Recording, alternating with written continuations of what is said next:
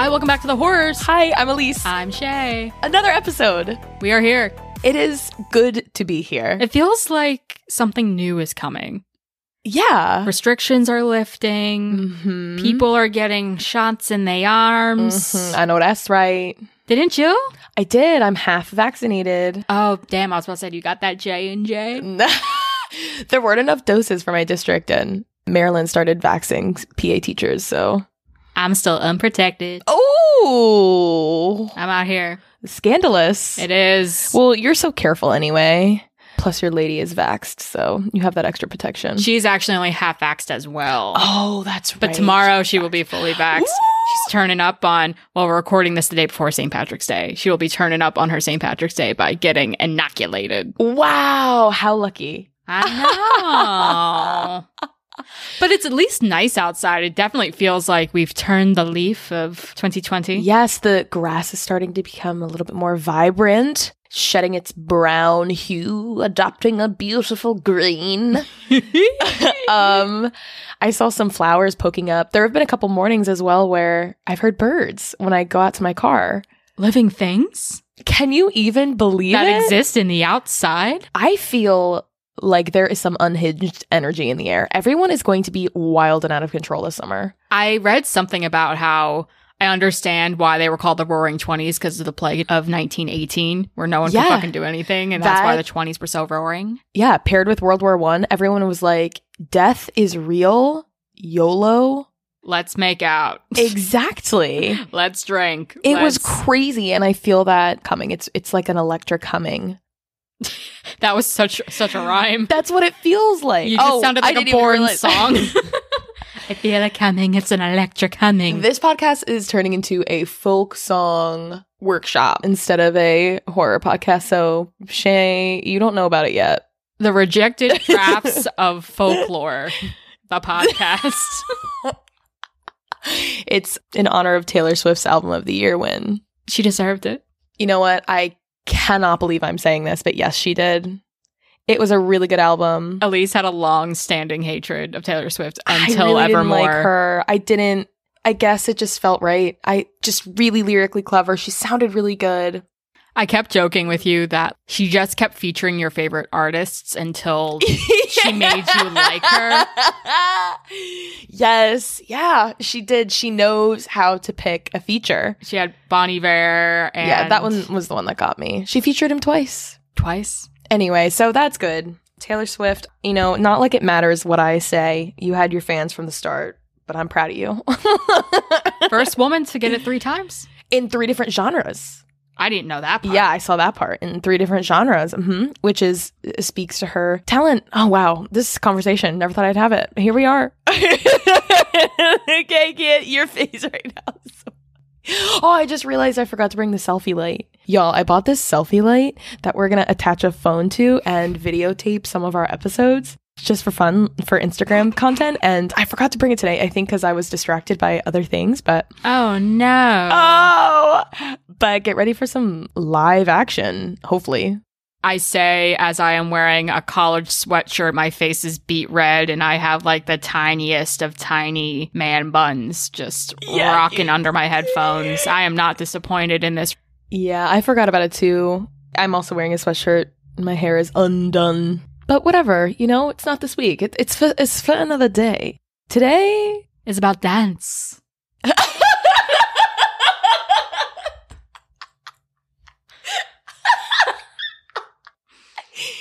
It is, yeah. Dance, form, light, color, rhythm. France, no, Germany. Germany. Academies, spelled with K's. Those tiny little shoes that make you go on tiny little points on the floor. Point shoes? Sure. I don't know, with slippers? For a movie about ballet, there wasn't a ton of dancing. There was some. I think the guys brought it with the dancing in that movie. I agree. I didn't know there were going to be guys in that movie. So it was cool. Guy arenas? Guy arenas? Guy arenas? Boy arenas? Dude arenas? Man arenas. Man arenas. They could just be ball arenas. Testosterenas. And in case you haven't caught on, this week we are talking about Suspiria, which is about ballerinas that are trapped in a witch's coven. Exactly. And this is the 1977 version, so the original version. Yes, we do not have Tilda Swinton or Chloe Grace Moretz making appearances in this one. I haven't heard great things about the remake, but I feel like Tilda has that vibe that makes her good. I mean, ever since she was like, what was she, like the Snow Queen? Yeah. In Chronicles of Narnia. Precisely that. Like, I would trust her to be the head countess or head mistress of any satanic cult ever. Wait, this is so funny because have you ever seen What We Do in the Shadows? No. Okay, so there's a series on Hulu called What We Do in the Shadows, and it's a vampire mockumentary that just follows a bunch of vampires living in Staten Island. And at one point, they meet with the Vampiric Council, and Tilda Swinton is literally like as Tilda Swinton, like as herself, cameoing as the lead of the Vampire Council. She just has such a severe yet ethereal look. Yeah. Mm-hmm. But anyway, so yeah, no Tilda Swinton today, but I kind of do want to watch the 2018 one. Yeah, and Chloe Grace Moretz is just kind of running all over the damn place in horror remakes. She was Carrie in the new Carrie, too. Oh, I can picture her. Yes. Yeah, I mean, I haven't seen that one either. Yeah. But she's just taking all these final girls and being like, me! Nice. I like that energy. So who do we have in this movie? So in this movie, we have a bunch of people. I only wrote down the names of some of our women that we're paying attention to the most. So the final girl in this movie is Jessica Harper. She plays Susie Bannon. Then we have Stefania Cassini, and she plays Sarah. We have Alida Valli as Miss Tanner, Joan Bennett as Madame Blanc, and Barbara Magnolfi as Olga. And she is dubbed by Carolyn DeFonseca. And then Ava Axon as Pat Hingle. Yeah, I remember reading about this movie that in Italian filmmaking, they like you to speak in your native tongue so that you can emote the best way and you're not getting like caught up on accents and stuff. And then they just like dub you over in post-production, which makes it look a little weird for the viewer, but at least they're acting. Yeah, it's different, but I feel like once you're in it and you get used to it, it's not really that noticeable. No, not really. It's not distracting by any means. It's just definitely something that is different than the way that we do things. But yeah, that's not inherently bad whatsoever. Well, there are some other stuff about this movie that I think we should talk about before we get into the plot. Let's hit it. Okay, woo! Okay, I got all this information from Wikipedia, but I did read a couple of other sources that does kind of like fact check some of this stuff. So, Suspiria, 1977 Italian supernatural horror film directed by Dario Argento, who co-wrote the screenplay with his lover, Daria Nicolodi. Argenta? No, wouldn't that be crazy? Yeah, isn't that so cute? Dario and Daria? That's so sweet. It reminds me of these two Beanie Baby bears I used to have when I was little, and one was named Valentino and one was named Valentina. There's this lesbian couple I watch on YouTube called Rose and Rosie. I know all about them. Why? Because in college, didn't they get married when we were in college and like you and Linda watched the wedding? Yes, yeah, we watched their wedding. I love that kind of thing. It feels so, I don't know, just cutesy. Okay, so the story is partially based on Thomas de Quincey's 1845 essay titled Suspiria de Profundis. And that is Latin, and we're going to get into what that means. So it is a phrase meaning sighs from the depths. Dramatic. And it's a collection of essays in the form of prose poems. And again, by Thomas de Quincey. First published in 1845, an examination of the process of memory as influenced by hallucinogenic drug use. Suspiria has been described as one of the best known and most distinctive literary works of its era. Isn't that nuts? So it's literally about tripping, which I think is interesting when we get into some of the stylistic elements of the movie. Lots of colors all over the damn place. Lots of broken plot lines, lots of questions. How did we get here? Where are we? So Suspiria is the first of a trilogy of films by Argento. Did you know this? Not intimately, but I knew that it was part of a trio. I didn't know that. So it's referred to as the Three Mothers. The trilogy centers around three witches or mothers of sorrow. Isn't this just like so deliciously dramatic. Mothers of Sorrow just sounds like a Catholic church. Oh, yes, it does. Wow, you're correct. But these Mothers of Sorrow unleash evil from 3 locations in the world, which still kind of sounds like...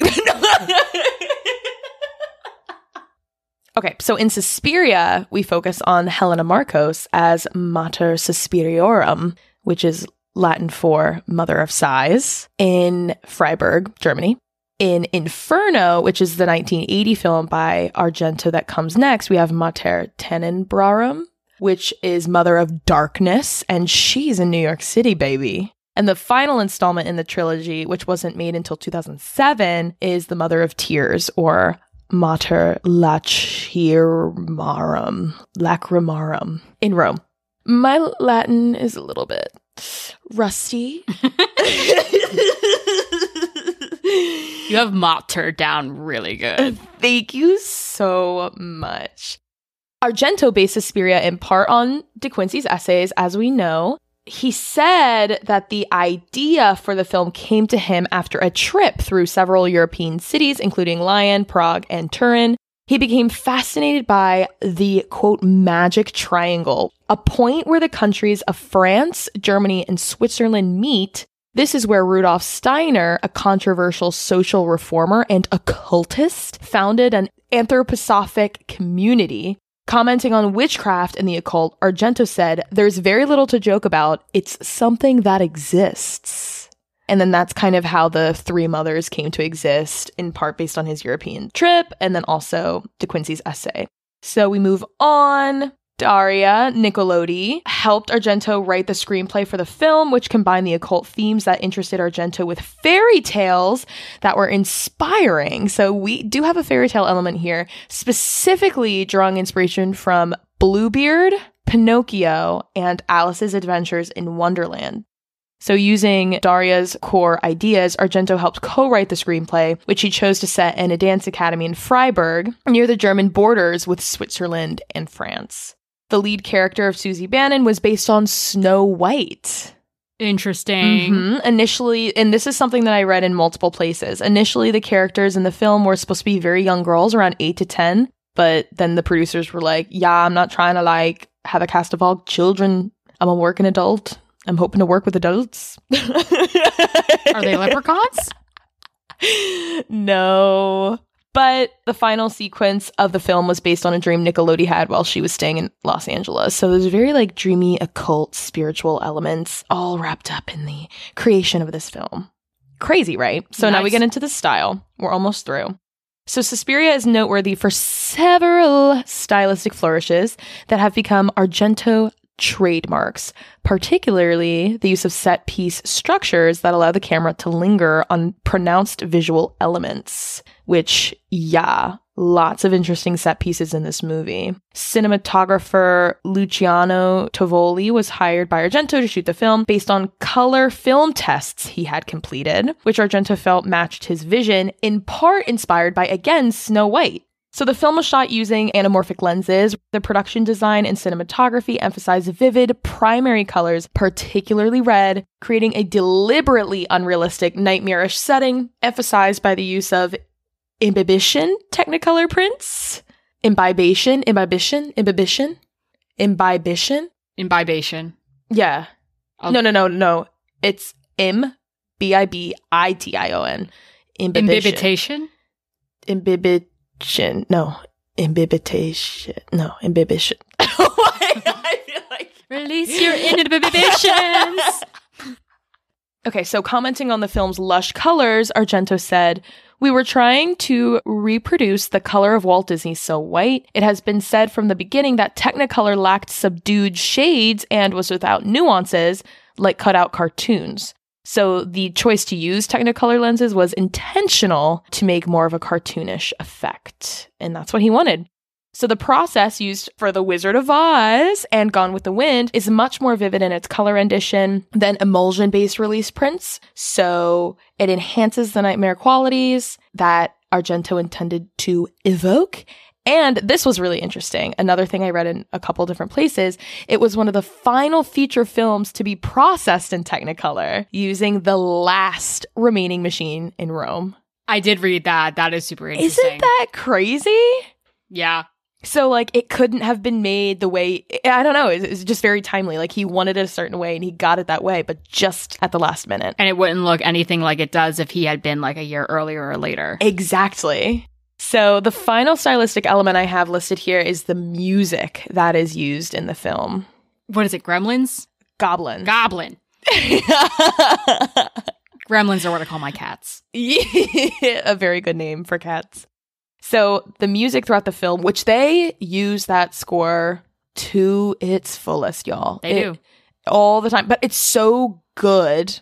It's composed by prog rock band Goblin. And Argento also worked with this band in his 1975 film Deep Red, which is supposed to be really good. Have you ever seen that? I've heard of it, but I haven't seen it. Like, Suspiria definitely takes the cake, but I also saw, like, on Rotten Tomatoes, Deep Red has a really good review. It seems like another, you know, if you like Suspiria, you probably would like Deep Red if it's in that Argento theme. And they also worked together in several other subsequent films, but the music was used in some other scary movies throughout other parts of the world. And it was just like a really monumental process for the creation of the music. There were different like things used for instruments and just an interesting recording process. And it sounds really good. And it actually reminds me a lot of the kind of sing-songy, whispery jargon that happens in The Witch. Oh, yeah. Mm-hmm. Yeah, it's a lot of like the chorus reverberation like, that happens. Yeah. And then, oh my gosh, and then they whisper things. They're like, da-da-da-da. But like with all of this like metal drumming happening in the background, there was the intention to imitate the sound of African drums. And oh my gosh, something about drums, especially like the sound of African drums, just makes everything feel so urgent or like energized. So it really does, I don't know, makes me nervous. So let's get into what fucking happens. Yeah. What goes down? So we have our girl. She's in the airport. She is getting off the plane from New York to Germany. And as soon as she gets through the airport doors, she realizes it is raining super hard outside, just torrential downpour. She has a hard time hailing a taxi. This sequence is interesting because she steps out of the airport terminal and immediately, like, the walls are red. Something I read about this, too, you never notice the characters noticing color. Ever. Like, they don't talk about the color whatsoever, or they're not seeing the color. So it's really meant to put this backdrop, this set dressing, for lack of a better term, of, like, what's to come. And the second she walks through those sliding doors into the Germany airport, it's red in the airport. And then she steps out into the rain. And when she finally does hail a taxi, she asks the taxi driver, "Oh, has it been raining long?" And he was just like, "Oh, it just started when you got here." So, like, her descending upon this school and coming into this situation is just kind of like stepping into a horror movie. It's never, there's a lot of fucking precipitation that happens in horror movies, so we're already on a right path there. Oh, yeah. So she is in her little taxi. They pull up front to this building, which has a red facade, a very vibrant colored facade. Even through the rain, you can see. And before Susie can get out of the car, she notices another young woman sort of standing in the doorway, yelling at somebody on the other side of the door who we can't see. That person is, I guess, obstructed by the other closed door. It's like a double door entrance. This mysterious woman, you know, she runs away in terror, and Susie kind of still gets out of the car. She's like, that's weird. She goes up, knocks on the door. She's told to go away. She's not expected. Susie says, "But I am, though." They're like, "But you're not, though." So she gets back in her taxi, and she's forced to drive to town to see if she can find some place to stay there for the night. Meanwhile, we go back to the running girl. While Susie goes to find a place to stay, we see her running through the woods, and it's very blue. And eventually she lands at an apartment complex that her friend is staying at, and she's scared. Her friend's like, "What's up? Talk to me." And she's like, "I really can't." And she's like, "All right, well, you can just stay here. Just, you know, I'll leave you to freshen up." And she's looking out the window very suspiciously, and you get this really cool wide pan shot where you're seeing her standing in the window in between all these curtains, and if you look, it looks like they're dancers against the walls because the curtains are moving in such a way that it almost looks like they're like ballerina dancers, just kind of like waving in the night. And you hear some music building, a lot of a cacophonous choral music starts building up, and she sees a pair of eyes in the window and then is attacked by a very hairy arm. Yes, it breaks through one of the panes of glass and pushes her head, who we now know this woman's name is Pat, we've heard in the conversation with her friend, pushes Pat's face against the intact window glass from the opposite side and then ends up breaking her face through the window, which I thought was really fucking scary. Yeah. Like, even though the eyes were a little bit corny and the hand breaking through the glass was a little bit scary, something about, like, pushing her face through the glass? I don't know. It was awful. And you're not meant to think that the attacker is human because even the eyes look very cat-like. Yes, they're yellow. Yeah, and even the shape of them. And yeah, we have a hairy arm going on. And I found that interesting due to the Blair Witch episode that we did, where part of that lore was that it was this hairy woman in the woods. So I'm like, like, is that supposed to be like a hint about that time, or like witches are like almost lichen-like? I'm not as familiar with witch lore, but there is a lot of connection between like the devil and animals. So I feel like if witches are supposed to be working or in compact with the devil or demonic purposes, then I can see maybe that there's that animal overlap as well. So Pat is screaming. She is stabbed multiple times. Yes, but somehow, like, she goes from having her face pushed to the glass to being on, like, the roof of the building, which is a weird cut, but she's being stabbed now. Yeah, we don't necessarily know if she's on the roof of the building or, like, another smaller roof, but so I guess they fly on the broomstick up to the fucking roof. I don't know. But at this point, her friend is screaming on doors, running, there's a murderer, there's a killer on the loose. And she's trying to get her neighbors to come and help her. No one is. And she's trying to run downstairs and out of the building while Pat is being stabbed multiple times on the roof. You get a really gory shot of her exposed heart being stabbed. Very uncomfortable. And then the perpetrator fashions some rope that he has, and Pat is sent flying through the multicolor skylight of the apartment complex or the hotel or whatever, and is hung by that cord. And then her friend, who was kind of waiting in the wings below, trying to run out of the building to seek help, is stabbed with some of the falling debris and is also dead. It is really gory. Quite the opening. Yeah, and I think it's probably one of the most iconic images from that movie. Poor Pat hanging there by her cord, all bloody in her white nightgown, and then, of course, her friend, who is also victim to that kill. Wow. So the very next day, we get the image of a blind man arriving at the school and parking his guide dog outside like it's a bicycle. Yeah. And his name is Daniel, but that is how Susie is able to enter the building because she's able to grab the door behind him as he's walking and enters a room with lots of blue going on, lots of velvet blue walls. And she meets Miss Tanner, who is the head instructor and who is also able to introduce her to Madame Blanc, who is the deputy headmistress. And Tanner also introduces Susie to Pavlos, one of the school's servants. And there's some interesting dialogue there about how Pavlos is ugly.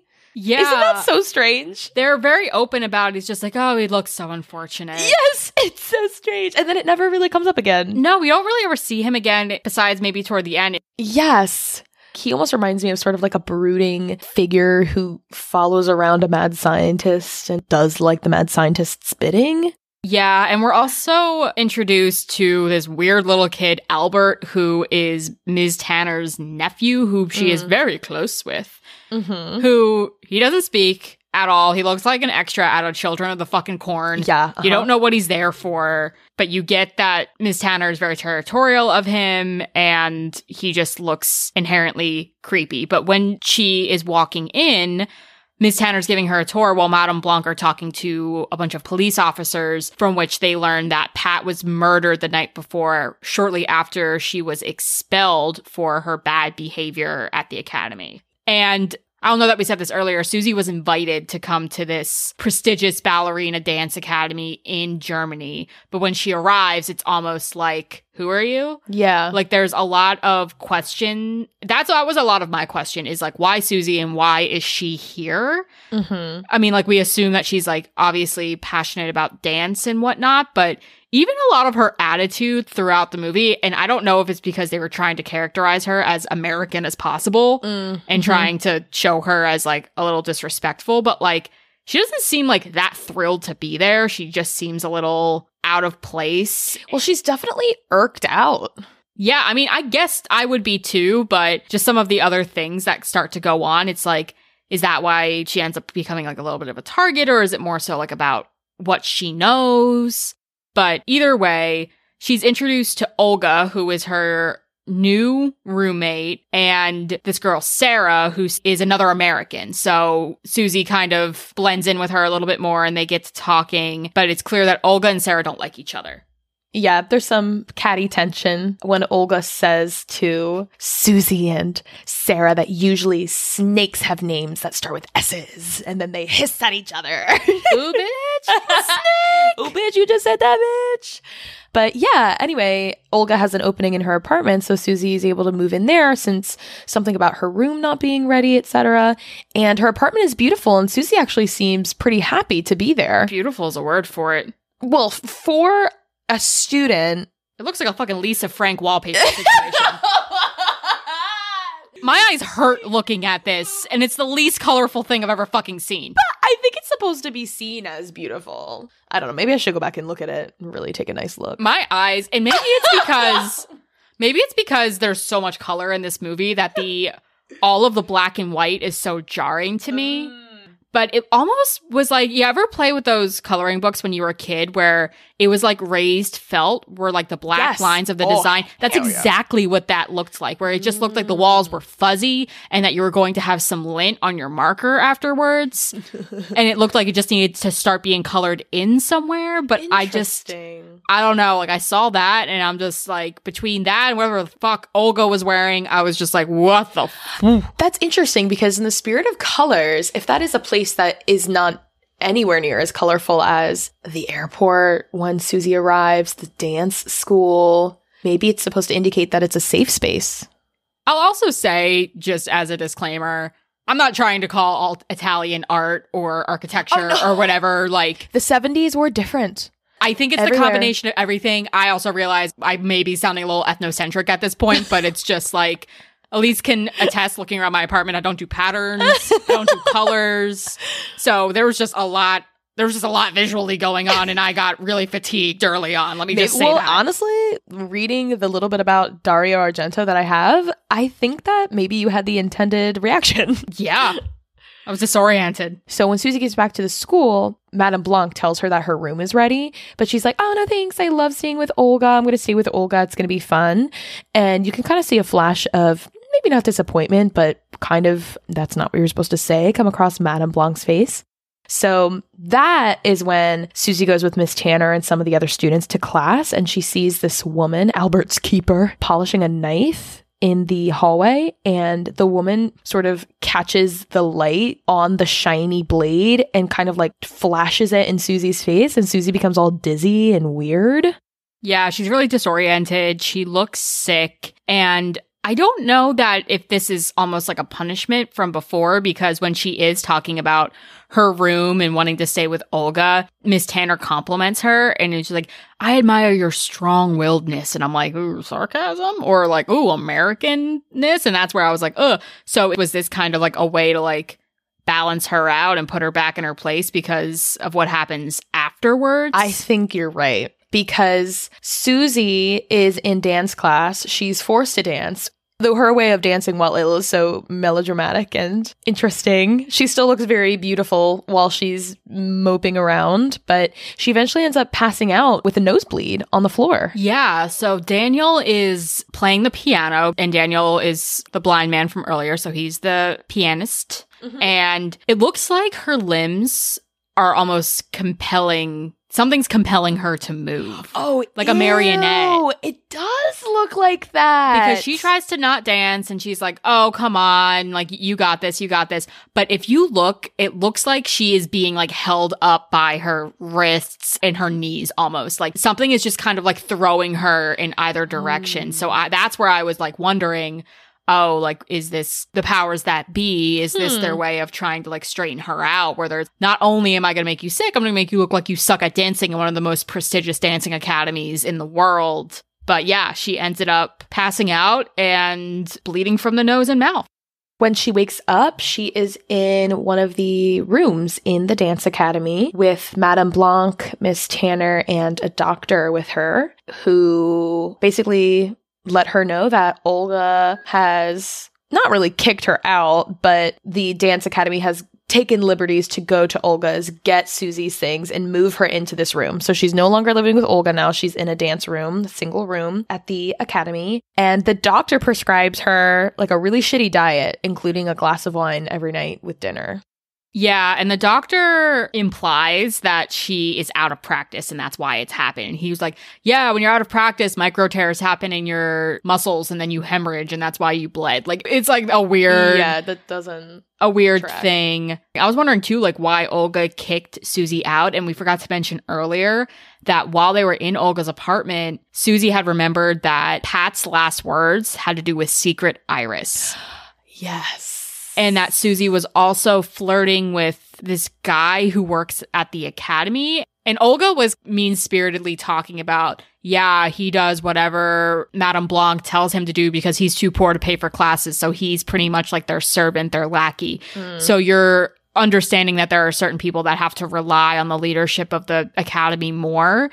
And part of me wonders if Olga kicked Susie out because she was like too close to the Pat situation. And she's like, I don't want that smoke. I just want to be as far away from like whatever's going on at the top of this situation as much as I can. But interesting. We never really get clarification on that. So next door to Susie's new room is Sarah's room. And that was the Sarah we met earlier. So we kind of start to see a friendship develop between them, which is nice. It's nice until Susie starts freshening up for dinner and she's brushing her hair and she finds a maggot in her hairbrush and then maggots in her hair. And all of a sudden, it's raining maggots. Hallelujah. Yeah, no, she looks up at the ceiling and there's this really jarring shot that just zooms in really quickly to a ceiling full of magnets. You'll never look at popcorn ceiling the same way again. Ew! I didn't even think of that. Yeah, so she runs out into the hallway screaming, and a bunch of girls are also running out into the hallway screaming, so the whole ceiling on the floor is infested with magnets. People are being pulled into the ceiling. Oh my god, I totally just blew up. Infested with electromagnetic energy. Okay, infested with maggots, not magnets. So Miss Tanner goes up into the attic and she tells the boy that Susie has a crush on, don't let anybody come up here. And she's seeing maggots all over the floor.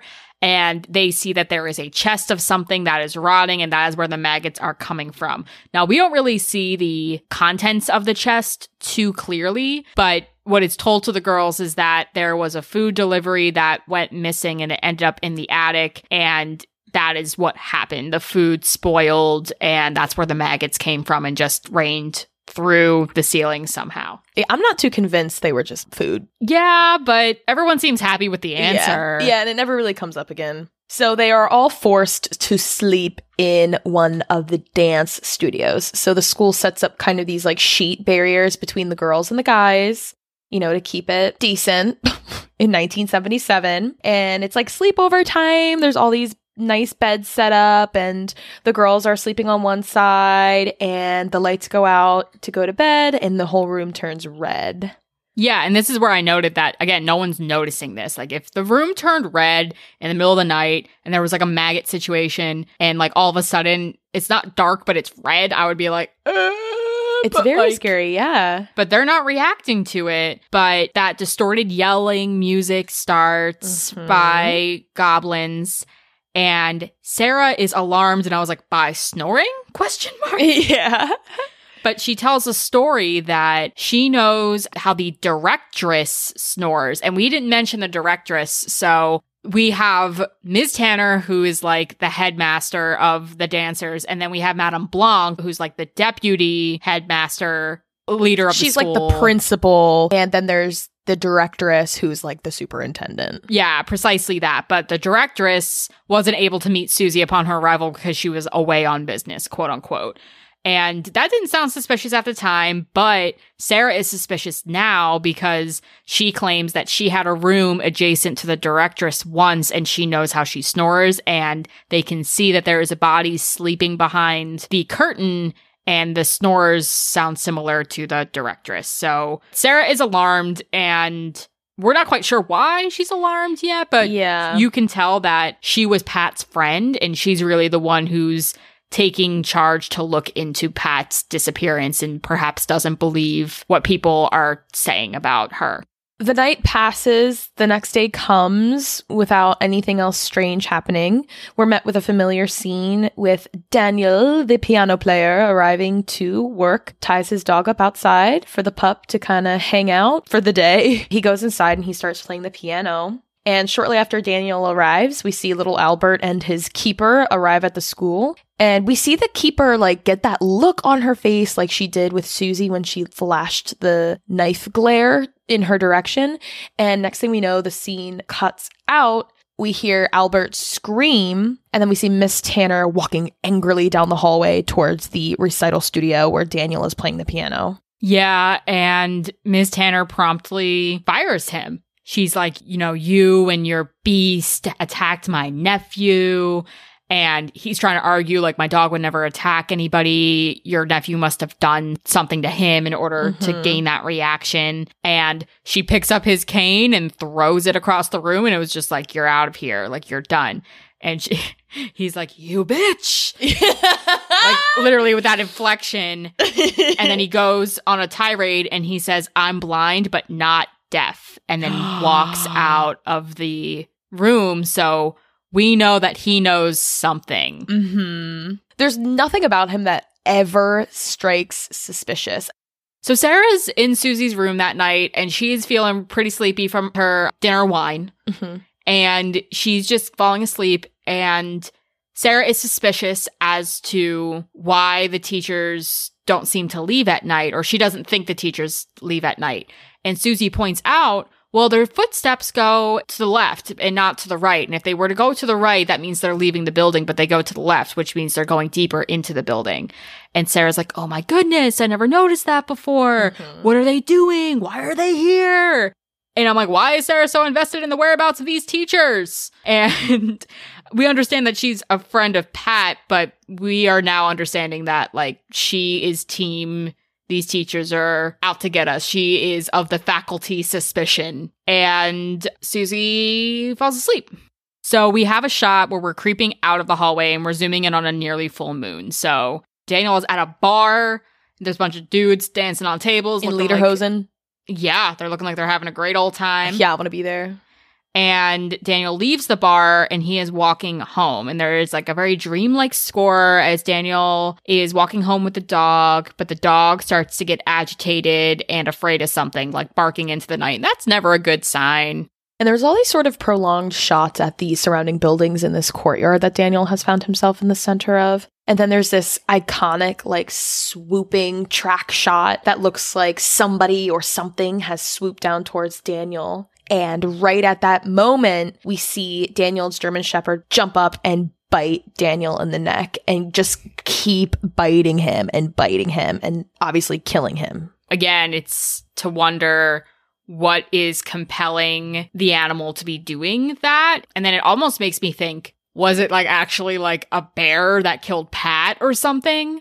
Like, if animals can be possessed with the nature of the witches or, like, compelled to do certain things. Pat got stabbed, though. I know, but I'm just trying to think, like, we don't see evidence of a hairy arm, like, anywhere. And when I say a hairy arm, I don't mean, like, a man's arm. I mean, like, a furry arm. Like, I mean, it looks animalistic. So that's where I'm like, okay, you've been able to compel the dog to do things. Well, I noticed that what I gasped about earlier was that it's a full moon and like werewolves. Yeah.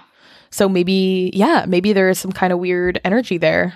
And they also had like a weird close-up on an eagle or some sort of bird, like right before it happens. Like you said, they were doing a bunch of close-ups. In the stone, right? Yeah. And like all the buildings surrounding their center square they're in. So I'm like, what significance does that have? Either way, Daniel's dead. Very sad. Next day, Susie gets some time with Madame Blanc and tells her about the secret iris that she overheard with Pat because she thinks that she is trying to help with Pat's disappearance. And Madame Blanc just says, oh, I'll call the police and tell them right away. She doesn't really seem too invested, but she entertains Susie's request. So there's this interesting scene in the pool. Sarah and Susie are swimming. We have an interesting aerial shot as they're just sort of breaststroking along in a really cool, rich-looking pool. It looks kind of small. Looks kind of like too small to do any actual exercise in. The way I saw it, it was almost like a lazy river setup where there was like these different like bridges and like passageways that you could go because they enter the pool on like a very shallow space and then you see that they're being like looked down upon from like a balcony and it's just like, this doesn't look like the pool you got into. So either it's like a weird shot thing where, you know, time doesn't exist and nothing's linear and whatever, or there's multiple sections to the pool, but I'm more likely to believe that, you know, this is like one long bad dream. So it probably doesn't have the biggest shape, but while they're in the pool, Sarah reveals that she was the one who sent Susie away the night upon her arrival because Pat was trying to tell her something but didn't get a chance to finish. And this is where I believe Susie tells Sarah about the secret iris as well. Yes. This is when we have the iconic line, like, what do you know about witches, right? Or is that later in her dorm? It's somewhere at this point because that's when we finally are starting to put together all of these moments of suspicion we see from Sarah into some sort of proposal that she thinks that there's some occult shit happening. Yeah. It was either here or before the night where she was talking about like the footsteps. I actually think it's this night, but later in the room because Sarah tells Susie that she just was able to find some of Pat's notes, like her diary, I'm guessing, before she disappeared and that she was going to look for clues in there. And that scene ends with Sarah and Susie treading water in red bathing suits. But that's the thing, when they got in, they didn't look red. But in the light, they look red. So it's like, okay, they're kind of like marked right now. Like I wrote down that they're in red suits submerged in blue. Later that night, Susie's falling asleep and Sarah comes storming in. It's like, someone stole Pat's notes. And this is where she says, do you know anything about witches? But Susie can't stay awake. She is like falling asleep. She's dipping in and out. And that's where we're beginning to realize she might be being drugged. Yeah. As soon as Susie falls asleep, a big green light with the music starts. The green light overtakes the room. There's some suspicious music. And then I believe that's where Sarah sees the shadow at Susie's door. So she skirts out the other door. She's trying to get away back to her room before anybody catches her. She can't quite. She's seeing a figure sort of start to round the corner. She gets up into the attic through a crawl space entrance, which we previously saw when Miss Tanner went up to see the source of the maggots or whatever, which is so brave. And then the assailant follows. Sarah is able to kind of shut herself in a little like closet within the attic. Because it's kind of a big attic. Despite being something that you can only enter through a crawl space, it's like a full room up there. Yeah, it's got a lot of different compartments and mini rooms and stuff like that. And then the most annoying scene happens, which is... So Sarah gets in that little room and she's able to shut the latch to like lock herself in. And the assailant has a knife that they slide through the crack in the door and they're trying to like push up to just literally flick up the lever. But it is the longest scene of like just this knife like lightly tapping this lever while Sarah just kind of looks around and tries to crawl through this little window at the top of the far wall. And it's so annoying because, well, then I think later, because what happens is Sarah does eventually make it through that window, which is into another room, which is again really weird. I guess I never really thought about how this architecture makes no sense, but now I'm thinking about how this architecture makes no sense, which is like that dreamlike feel, I'm sure. And she sees a door, she tries to jump to get to the door and then lands in a pit full of wire. See, your annoyance and my annoyance were at two different things, because your annoyance was at the knife jiggling. My annoyance was she gets down from this window, she is on a ledge, but she doesn't take notice that she is in a room full of barbed wire. It looks like she cannonballs into this pit of barbed wire. It's awful. Like, it literally just looks like she just tried to take a step forward and then lands in a pit of barbed wire and then, like, flounders like a fucking fish for 3 minutes. Yeah. But it's just like, it just doesn't make any fucking sense. I was thinking that maybe the person was taking so long to unlock the door because they knew that she would jump through the window and end in the pit of barbed wire. And that's all well and good. It's just the matter that she jumped before taking notice of the barbed wire. And then maybe that has to do with this dreamlike component where, you know, you think that there's a path ahead of you, but like the path disappears and you're falling and all of that kind of stuff. But we see the barbed wire. I feel like if Argento wanted us to have her not see the barbed wire, he wouldn't have shown us. So I'm like, what the fuck? And I'm just like, stop moving, whatever. But she is caught up in this barbed wire, and the assailant is able to come and slit her throat while she is entangled. And another close-up shot of that fatal wound, just that same uncomfortable feeling we got with Pat's exposed heart being stabbed. It's like that same sort of close-up thing. Next morning, Susie is told that Sarah is gone. Ms. Tanner says that she left that morning, and then that boy crush corroborates. He's like, yeah, I helped her with her bags. So this is where we're beginning to notice, or we're getting confirmation that there's a network of folks in on it. And then enter another random fucking character. Who feels like everything he says is in an infomercial or something. Frank Mandel, he's a psychiatrist. So all of a sudden, it just so happens to be really convenient that Sarah had been seeing a psychiatrist, and Susie goes to ask him about her, and he just, like, says everything. Yeah. Isn't there, like, a code? I said, breaking HIPAA left, right, and center. Like, hi, you don't know me, but I am Sarah's roommate. Oh, yes, let me sit down with you at lunch and tell you about how she has been having a nervous breakdown for months. He's wearing a great blazer, though. He looks great. It's just a matter that we had no clue that Sarah was seeking anybody, but all of a sudden, like, Sarah's gone, and then we just see Susie on the phone. It's just like, hi, can I speak to Frank Mandel? I'm like, who the fuck is Frank? Is that a dad? And it's just like, no, it's just the most loose-lipped psychiatrist I've ever fucking seen that also just happens to have a colleague who's super into the occult. I'm like, all right, now you decide to do your exposition dump when we have about 20 minutes left in the movie and we don't know what the fuck is going on. It was just like, huh? Yeah, it was pretty whack. So Frank, he's just talking. He's like, you want to know more? Here's my colleague, Professor Milas. You're going to want to hear what he has to say, whatever. And that's where Susie learns that the school that she's currently at was founded in the 1800s by Greek dancer Helena Markos, who is allegedly a witch. She learns more when she converses further with Professor Milas, who is a professor of the occult. And he reveals that a coven of witches perishes without their leader from whom they draw power. So he kind of reveals this essential mechanic behind a coven. And I also found it interesting as to how he defines a witch, because it made me think of the witch that we covered in Puritan Ladies. And he says witches are negative, powerful, make change only to do harm, and gain wealth from the suffering of others who have offended them.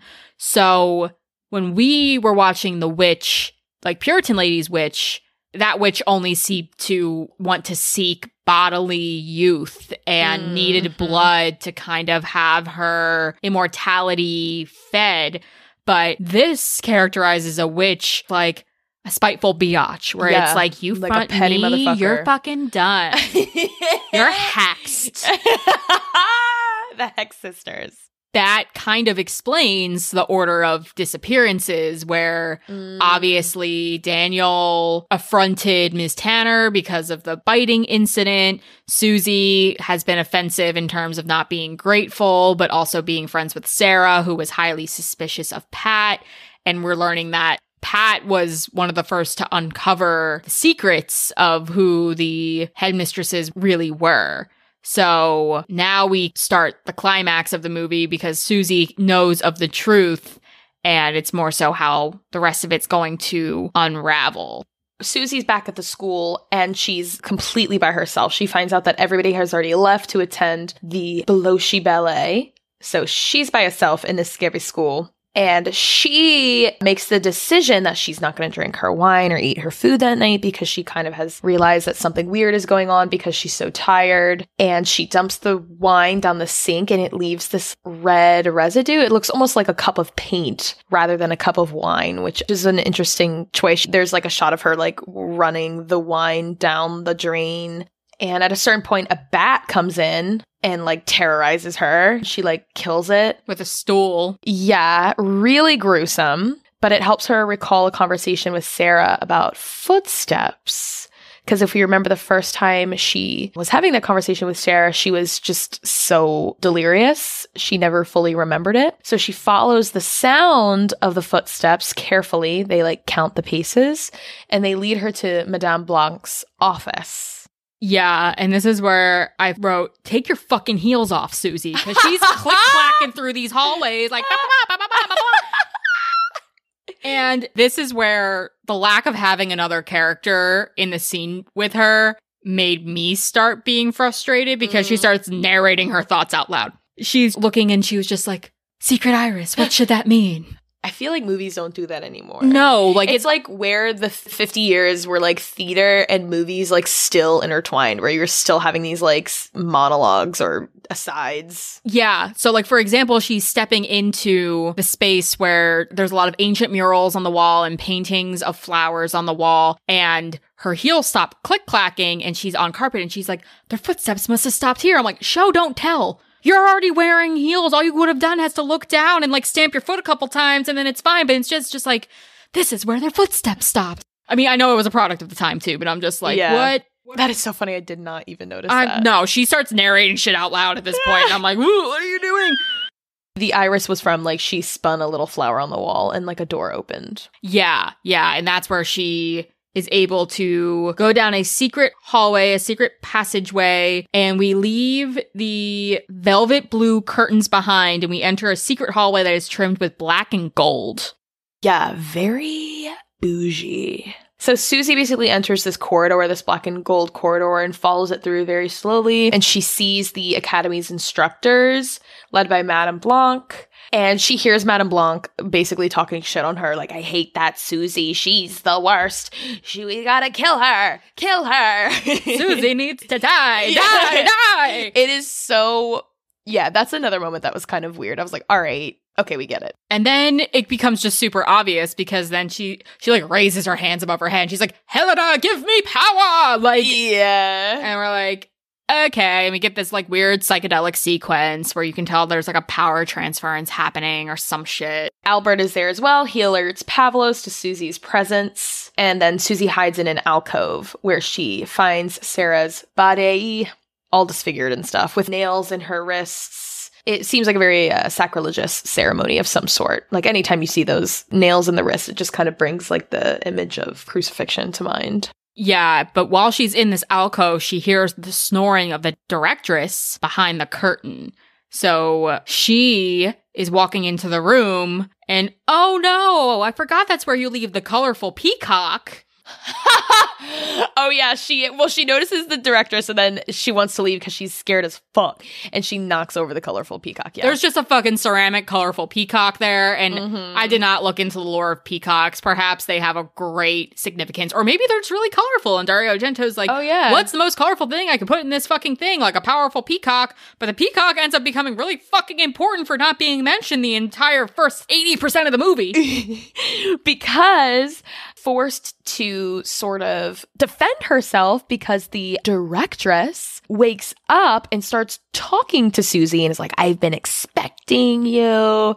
So Susie arms herself with one of the quills of the now shattered peacock. She goes over to, I guess we can call her Helena. She goes over to Helena. She's going to stab her and kill her because she knows that that's what she has to do to stop this whole coven. But then she draws back the curtain and Helena is gone. Yeah. But what we do find is Sarah's body is now possessed. Yeah. So Helena says something about like, I will come to you from the dead. And Susie turns around and Sarah's body comes through some coffin and like charges at her, which I thought was scary. No, that was like the one scare that, because I hadn't seen the movie, I wasn't expecting, and her just kind of like flying toward the camera. I was like, "Ooh, well done!" Like I really liked that. Although Helena can't be found, we have some Scooby-Doo effect shit going on where all of a sudden, maybe it's the magnets in the ceiling, there is just a shimmering outline of Helena. It's the lightning. Yeah, I don't know. Where are the windows? I don't know. But there's some shimmering outline of some invisible force just like on the bed. And because of that shimmering outline, Susie's able to take a wild guess as to where Helena might be dwelling. And again, if I'm a witch and I am sitting there taunting somebody being like, you wanted to kill me, you're going to meet death, I would get the fuck up from where I was and maybe try to make her think I'm somewhere else in the room. No, just make yourself invisible and then just sit your ass down back on the bed that you were just in. Well, we see that when Susie stabs her and she loses her invisibility cloak and comes back into a human form, that she is old as fuck and her blood looks like gravy. So maybe she was just too tired. She's sleeping all the time. Yeah, exactly. But then she's dispelling her power to fucking Ms. Tanner or Madame Blanc, I guess. And that brings into question kind of how does she recharge? Because usually, like in Hocus Pocus, we know that the Sanderson sisters rely on youth to keep them young. And even in The Witch, we know that the witch of the colonial forest in, where was that? Where were they? Like Massachusetts or something? Yeah. No. Whatever, was eating children so she could stay young. But I don't know where this directress was maintaining her power. Does she just have a long lifespan because she's a witch? I mean, is it that that's why they attract young, beautiful girls from all over the world to this ballerina academy? But I would have liked to see some ceremony. Like, they're just killing these girls left, right, and center. Like, do something where you're stealing their ability, because Madame Blanc was like this famous ballerina. And maybe they do this in the new one, I don't know, but like talk about some level of like power transference or some idea of stealing this talent and this youth from these girls so that you can like maintain your front or maintain your youth or maintain your power. But instead, it just seems like a bunch of crusty old bitches who can't dance anymore, killing off these teenagers because they're talented. I don't know. Like, that's where I'm just like, where is the incentive here? Yeah.